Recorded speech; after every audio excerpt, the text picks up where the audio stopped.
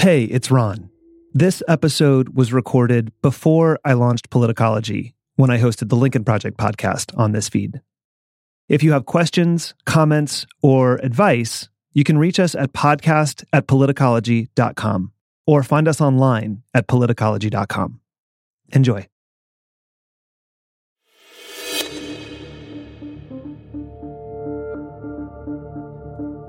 Hello from the Lincoln Project, and welcome back. In this episode, I'm going to talk to a good friend of mine and the former House Minority Leader in the Hawaii House of Representatives, Beth Fukumoto.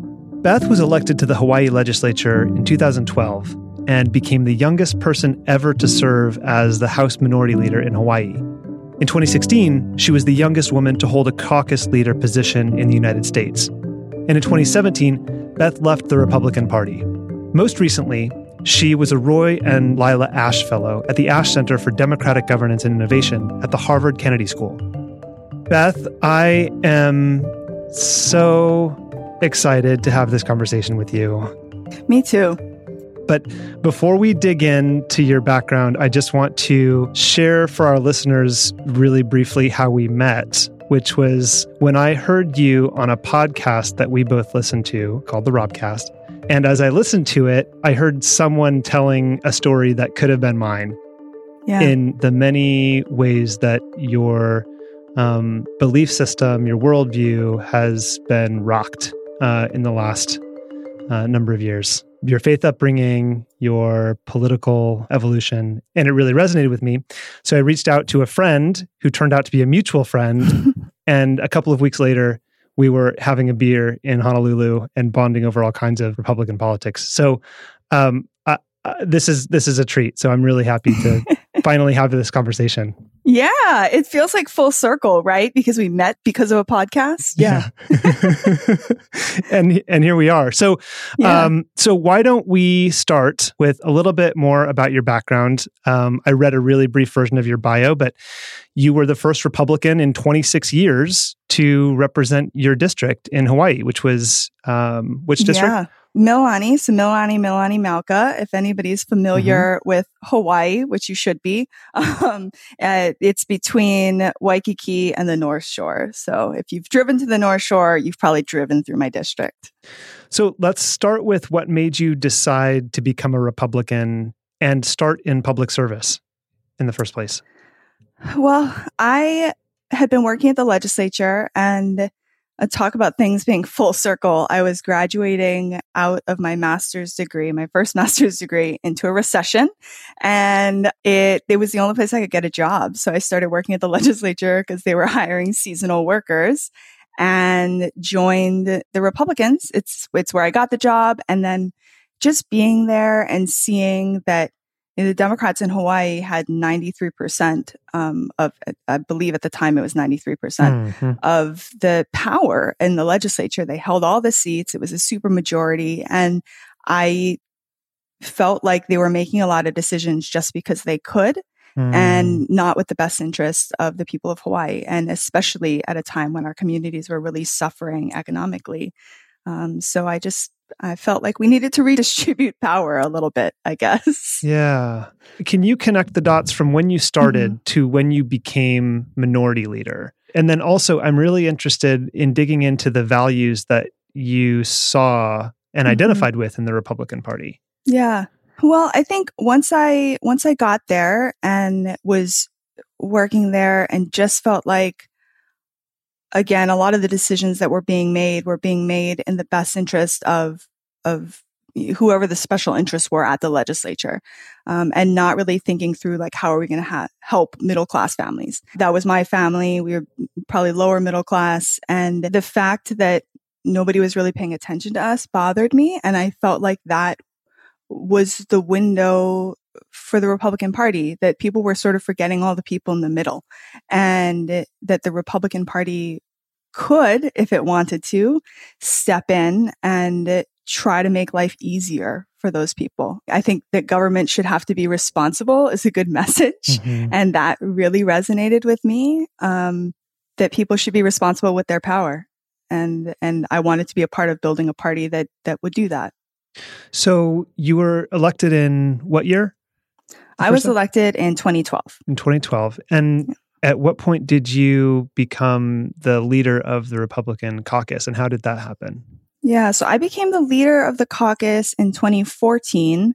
I actually was the party chair first. So in 2011, I was the Republican Party chair in Hawaii. And I got involved, and basically, I just kept finding positions where I felt like I could help shape the message of the party and shape the direction of the party. And, I just believe if you're going to try to be a part of something, and the Republican Party, sure, had these elements that I didn't always agree with, but there was room to grow and there was room to change and to be that party that was looking for the people in the middle and looking out for the people in the middle. And so I was the chair because I thought I could shape the message that way. And then when I got elected, I was sort of in the second leadership position.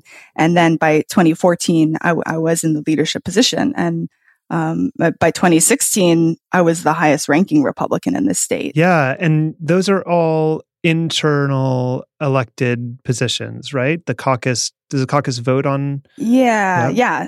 So that's all internal. Party chair obviously is a little bit broader than that, but yeah, all internal. So it was really just selling the members of my caucus on the message that we have to change sort of the way we're approaching the population. And what message did you want to see them embrace? And what is it? Was it, you mentioned that there were elements, obviously, that you disagreed with, but did you see something that the party could rise to? Was there a sense that we can be better than this? Yeah, definitely. One of the things that really bothered me, or that I really thought we needed to work on in our messaging, there was a lot of talk about just sort of individualism. And I absolutely believe in individual freedoms and people's right to determine their own destiny. But I also think that there is something to be said about, our collective responsibility to each other. And I think in Hawaii, especially, there's this recognition that community is super important, and that's how you are able to make sure that you set policies that will lift all people up. And I wanted us to change the way we talked about some of our economic policies. In Hawaii, just the way we were trying to change even things like taxation, I felt like if we could talk to people about it in a way that explained that we were trying to make sure that we were all taking care of each other, but giving each other, giving everyone their best chance, then I thought we'd get a lot more support that way from communities that didn't traditionally support Republicans. So you were trying to grow the party, essentially. Oh, definitely. Yeah. What was it like? Maybe the better way to ask the question is, what kind of resistance did you meet within your own caucus and the fellow Republican legislators as you were trying to almost advance the cause of Republicanism as you saw it, and grow the party beyond the small footprint that it had? Ooh, this is going to get real dark real fast. So this message and just saying let's change the way we talk about things. And one of the reasons why I think we needed to change the way we talk about things, especially in Hawaii, is that we are a state that's majority minority. And I grew up in a Japanese American household. My father's Japanese American, and I was taught that your community really, really matters. And there's much more of a sense of collectivism or collective destiny. And if you don't address that, if you don't address the need to be a part of a community and take care of each other, then you're never going to reach Japanese American voters. And that's the bulk of the vote in Hawaii. So I tried to appeal to even just this desire to win, right? Hey guys, we have to change the way we talk to get new voters. And they didn't like that. One of my caucus members, and I think the moment that things really started to change for me, one of my caucus members, as I was describing this after we had a really devastating election and lost seats, I came into caucus and just said, hey, we have to change the way we talk. And I was a lot more forceful about it and had not been forceful as much before then, trying to change it more subtly. And I just kind of outlined this. And the former minority leader got very, very angry and sort of slammed his fists on the table and said, we are the party of middle America. Oh. I don't give a damn what the demographics say. Wow. Wow. You're in the middle of the Pacific Ocean. All right. Yeah. Right. Like it was painful. It was a very painful moment. What an interesting thing to say. And it sort of seems so out of touch with, with the people that you're supposed to serve. That's it, right? Like that is the job of being a representative, is you have people that you are supposed to represent, and you have to know their values and you have to know what matters to them. And I believed very strongly that we could appeal to everyone, that our policies had to be appealing to all different people, groups of people. But yeah. Yeah. One of the first lessons I learned in politics was that it's a game of addition and not subtraction. And yet it seems like we're in a very subtractive mentality now, or at least the Republican Party is. Yeah. Yeah. And I don't even know if that's like, it didn't feel like it was, what he meant was, we need to force everybody to get on board with our message, that there should still be addition, but on his terms. And I think that's what really just over time just continued to eat away at me. Let's move to when things started to heat up for you, which was in 2016, which I think we met in 2017, in April or so of 2017. So in 2016, you had just been criticized at the Hawaii Republican Convention when you said you didn't know if you could support Trump as the presidential nominee. What about Trump made you recognize that you couldn't support him? And what motivated you to voice that concern in that forum? Yeah, so it actually goes back even further than that. I think back in December 2015, I had this moment. I was in DC with other state legislators, Republican legislators, and we'd gone out to this bar, and I think we were there for a conference, and we'd gone out to this bar, and we were talking about the Muslim registry. And remember when that was one of the craziest things that happened? Yeah. And we were talking about that, and everybody was like, this isn't something that can really happen. He's just talking about it to play to the base, which should have raised red flags anyway. But they, were saying it was just to play to the base and I should just ignore it. And I explained to them, being Japanese American, there's this history of, we know, like the U.S. government illegally incarcerated thousands of Japanese Americans during World War II. And these were Americans. They got everything taken away from them because people were scared, and fear does crazy things. And America has a history of doing this. And I tried to explain this to them. And everybody sort of was just like, well, that was before. It's not, they still brushed it off. And I kid you not, while we were talking, the screen, the TV in the bar, right across the bottom flashes like, Donald Trump says Japanese American internment might not be a bad idea. Might not have been a bad idea. Oh, it was just, and I just sort of looked at them and pointed it out and was just like, guys, this is a real thing. Yeah. And they all were like, well, they weren't supporting him. Most legislators weren't. And so they kind of let it go. And I later went back and called the RNC, and I had been working with the RNC on, the Growth and Opportunity Project, which was this idea that Republican values could appeal to diverse communities. Mm-hmm. And this effort to reach out and like include communities that didn't traditionally support Republicans, like in the making of the Republican Party, not just reaching out for their votes, but to include them in making the party. And not only that it could, but that it must, if it was going to survive and going to win at the national level. We've talked about they call it the Growth and Opportunity Report. We've also called it the autopsy. Jennifer Horn and I talked about this a bit. But yeah, it was essentially, this is what the party has to do if we're going to appeal to the groups of voters that we need to bring into the tent. Yeah. If we're going to continue to win. Yeah. Which for me, I loved, because it was really fitting with what I saw the Republican Party could be and why I joined to begin with.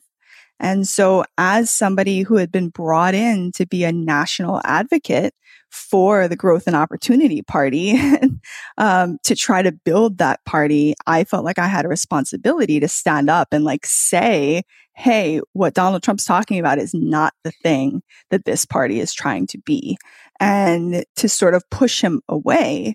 And the RNC just, they weren't interested in that. It wasn't the news cycle, is what they told me. Nobody was really talking about it. So why would we bring it up now? And I guess I get that from a political perspective, but I don't really get it from a human perspective. So you said essentially we should say something about how this doesn't reflect the values that we embrace as the Republican Party. Right. And they said no, thank you. Yeah. Yes. Let's stand up there and say, this is not who we are. And they said, no, thank you. So then what did you do? So I went back to Hawaii, and that was where my responsibility was. And it was the place where I could still try to make the party something different and protect what we were building. And so I spoke out in Hawaii, sort of just got on the news and started talking about this not being the party of Trump. It's not what we should be. And by March, there was a complaint against me. I was still the Republican leader, but by March, there was a complaint against me. And going into that convention in May, I knew that nobody wanted to hear about our legislative accomplishments, which is what my job was, to go there and give a report. But everything we had done had been bipartisan. Everything we did was, my whole job was finding ways that we could agree to pass legislation that would be good for our communities, regardless of who that meant I was working with. And nobody at that convention was going to want to hear that. So had to take a new approach. So the speech that you ended up giving at the Republican convention in Hawaii was about all the things that you were supposed to be doing as an effective leader, as a legislator. And I actually didn't give a speech. I had thought about giving a speech and was sort of trying to figure out how to write it, and kind of just the night before decided to throw everything out and thought, we need to have a conversation like this. I don't like the direction this party's going, but I am a member of this party and we should talk about it. And I was in a position, nobody wanted to talk about it. And for 15 minutes at the convention, I had a microphone. And so I thought maybe a bit of forced dialogue might help. And so I got up there and just expressed this exact thing. I know that nobody wants to hear from me, and there's one question on everybody's mind, whether or not I'm going to be able to support the nominee. And I don't believe that this is what I don't think that he fits Republican values. And I have said that. But, I'm open for questions. And so we had 15 minutes of question and answers, which there was a lot of booing. Lots and lots of booing. Yeah, I watched it. Yeah. So no speech really, just question and answers. I didn't know, I think, when going into that moment, I knew it was going to be controversial, and I was somewhat prepared for that. I was not prepared for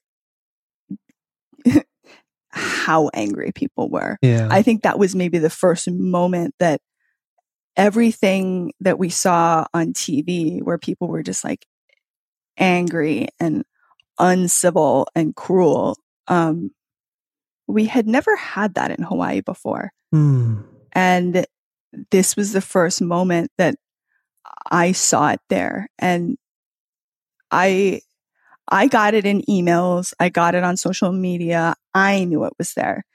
But the Republicans in the audience that kept telling me that Hawaii was different also needed to see it. And nobody left that ballroom. Like, it's 300 people. Nobody left with any like misunderstanding about what was going on. Everybody saw it, at least. Yeah. How did that reaction, I mean, I think you predicted it. You knew what was going to happen, but to have it actually happen, how did that make you feel? It was surreal for a minute, and it was just very sad. I mean, I think only in retrospect have I been able to really understand what was happening. But I think what I felt like I did there was sort of just mark the moment that the party that I thought we were building died.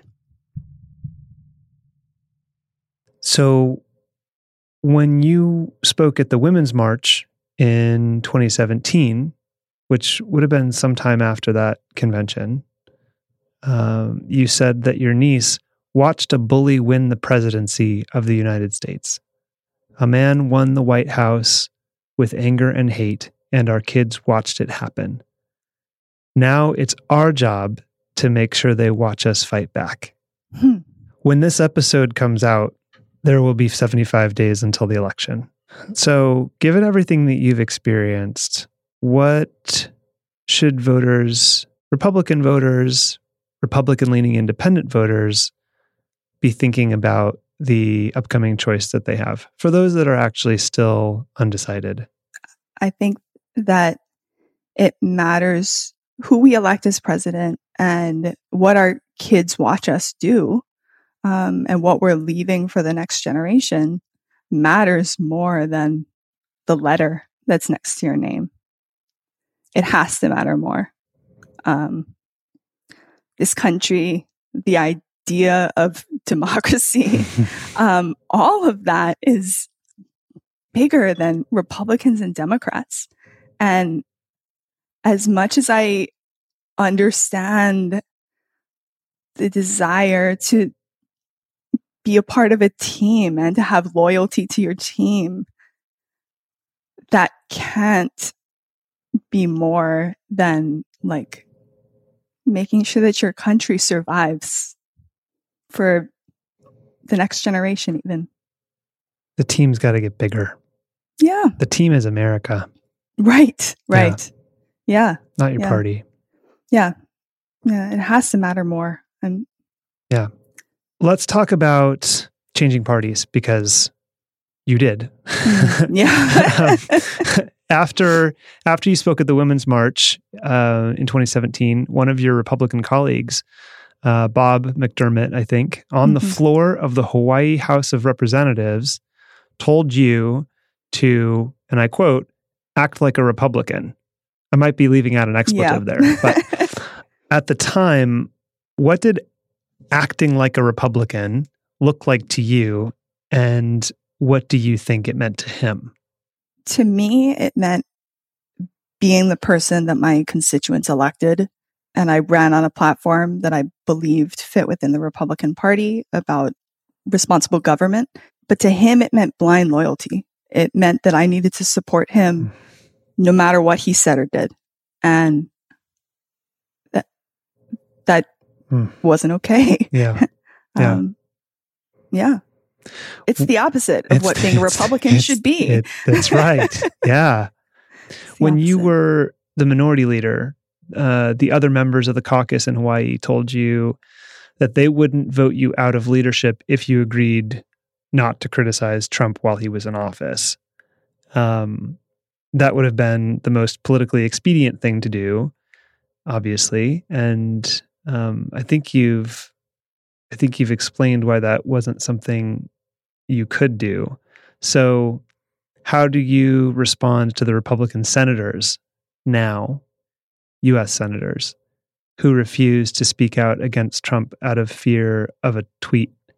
There has to be more to being a representative or a senator there has to be more to being an elected official than just staying elected, than just having this sort of blind loyalty to your party. It is more than that. It's definitely more than that. Mm-hmm. And the fact that these senators are so afraid is disgusting, frankly. Yeah. I hate to use such, I feel like it's a very strong term, but these are people who are elected to the highest governing body in our country. Yeah. And they are supposed to be a symbol of democracy for the rest of the world. Yeah.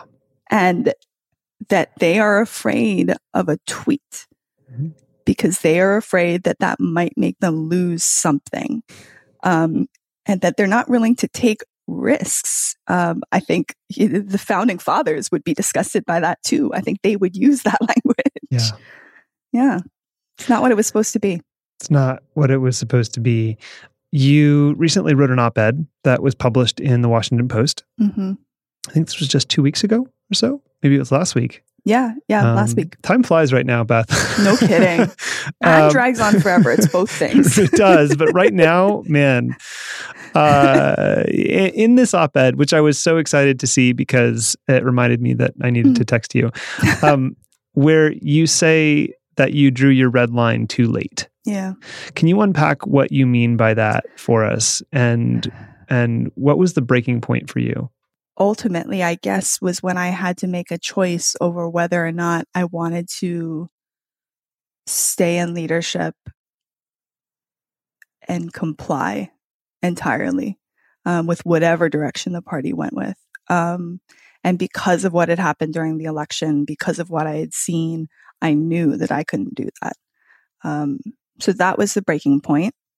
But I think I disagreed with a lot of things sooner. I go back to should I have just not run as a Republican in that cycle? I was still sort of running as a Republican. I ran for minority leader again. I asked my caucus to make me the highest ranking Republican in the state again. So I held on to this idea that we could change the party probably longer than I should have. Yeah. And as a result, ended up supporting things I shouldn't have, even just indirectly. How do you see that same idea? In the op-ed, you talk about drawing your red line as an elected official and as a policymaker. How do you see that playing out for voters? And where do you think their red line should be? What do they need to consider? I voted for a lot of bills that, and as a legislator, I did have to vote for a lot of bills. I know that that's not going to be every voter's experience, but I took a lot of votes where I had to uphold the party line.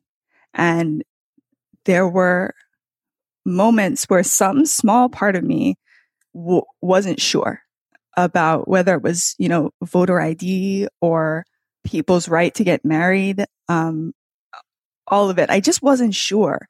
And there was this part of me that questioned what I was doing. And I guess I feel like I spoke out when I could. And I tried to play this game that I see everybody else playing, who is elected right now. But you can't take votes back and you live with it. So I think for me, for voters right now, I guess what I would want voters to consider is I understand how hard it is to go against your team. I think I probably understand it better than most people. I know what it's like to have to leave a team not knowing where you're going. It's hard, and it's hard to step out and to not be sure and to not be even positive that the other party's going to catch you once you step out. Are they going to be there? Are they going to uphold what you want? Are they going to do what you want them to do? But if you know that the thing that you're voting for is wrong, you have to change your vote. It's hard. And if you want to, you can live to fight another day, and it just has to be this one vote. You don't have to leave your team. You don't have to leave your tribe. No, and that's the thing, right? Like it feels like it being in the legislature, every single time you take a vote, it feels like it's got all this weight of, yeah, like I'm gonna betray my team, I'm gonna leave my team, but it doesn't have to be that big. You can disagree with your team. Yeah. And even if you're not positive about the outcome of that, like if it's the thing if you believe that you should take that vote, like you have to vote with your heart. Yeah. That's what it comes down to. Yeah. Have to. So Beth, in the video where you announced that you were leaving the Republican Party, there were a couple of quotes that stood out to me and resonated a lot with both things I have felt and some remarks that I gave at the Cooper Union event that we had for the Lincoln Project in February of this year. And you said, "It's enough to say that my friends and I were wrong to think that a failing party could be changed just because we had the will to change it. And I did everything I could think of to fight for a better Republican Party." I mean, it's not easy to, especially when you've spent a lot of your life working in and for a cause, a community that you feel a part of. And the nature of that work is really emotional and can be very passionate. Yeah. It's not easy to walk away. It's not easy to realize that you couldn't change it from the inside. How does it feel on the other side? I think you always have your what ifs. Could I have done something differently? Could I have done more to stop what's happened from happening? But I think the fact that what I did, I needed to do, and to do the thing that you think is right. Mm-hmm. It's doing it is hard, but living with it is easy. The other way around, not so much. Yeah. This is what Abraham Lincoln was talking about when he said right makes might, when he was speaking to a group of Republicans who already agreed with him, but were afraid to do the right thing at the time. Yep. In 1860. Let us have faith that right makes might. Let us to the end dare to do our duty as we understand it.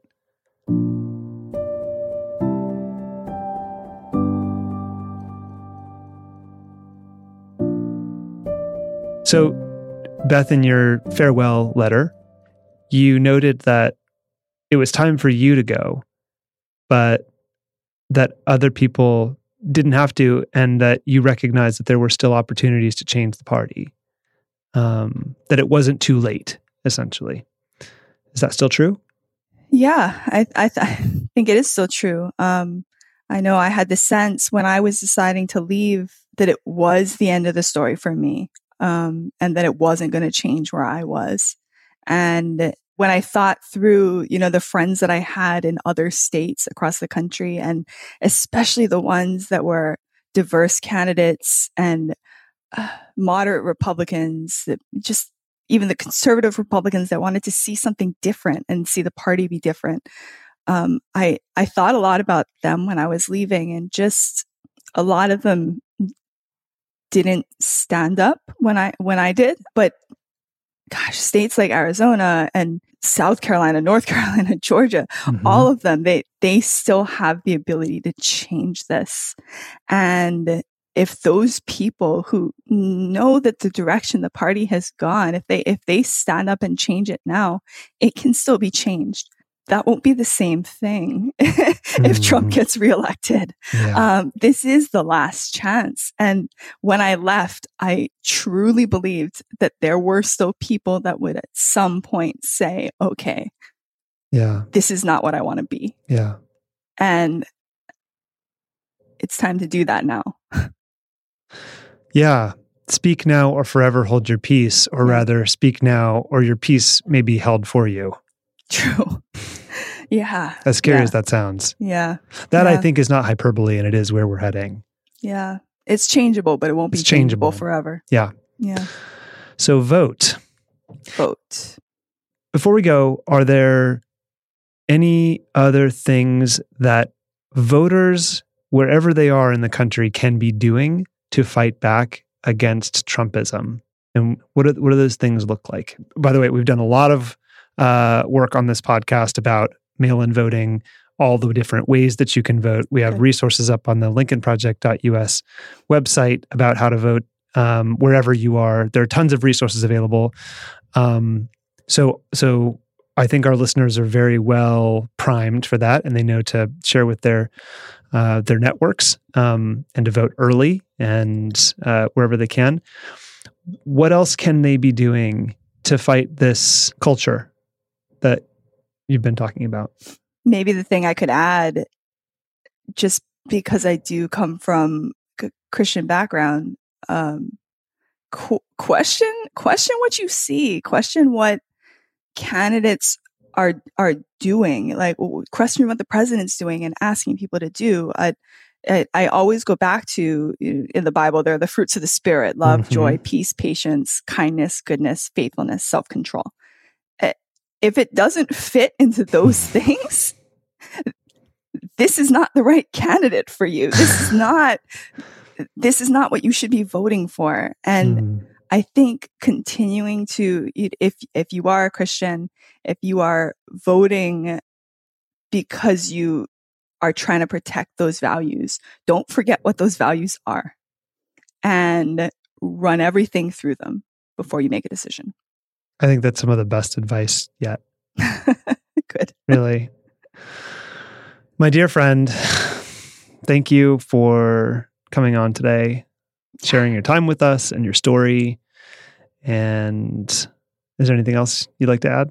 No, this was oddly emotional, but other than that, I wasn't expecting it to be, but me neither.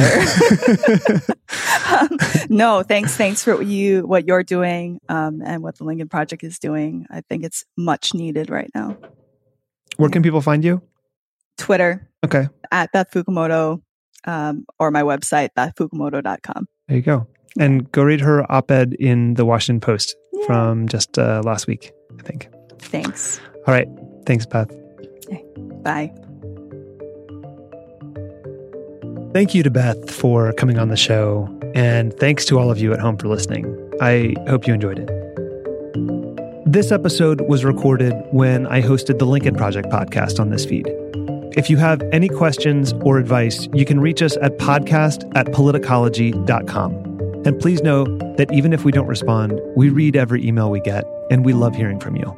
If you enjoy the show, it would help us if you could rate and review us wherever you get your podcasts. I'm Ron Steslow. I'll see you in the next episode.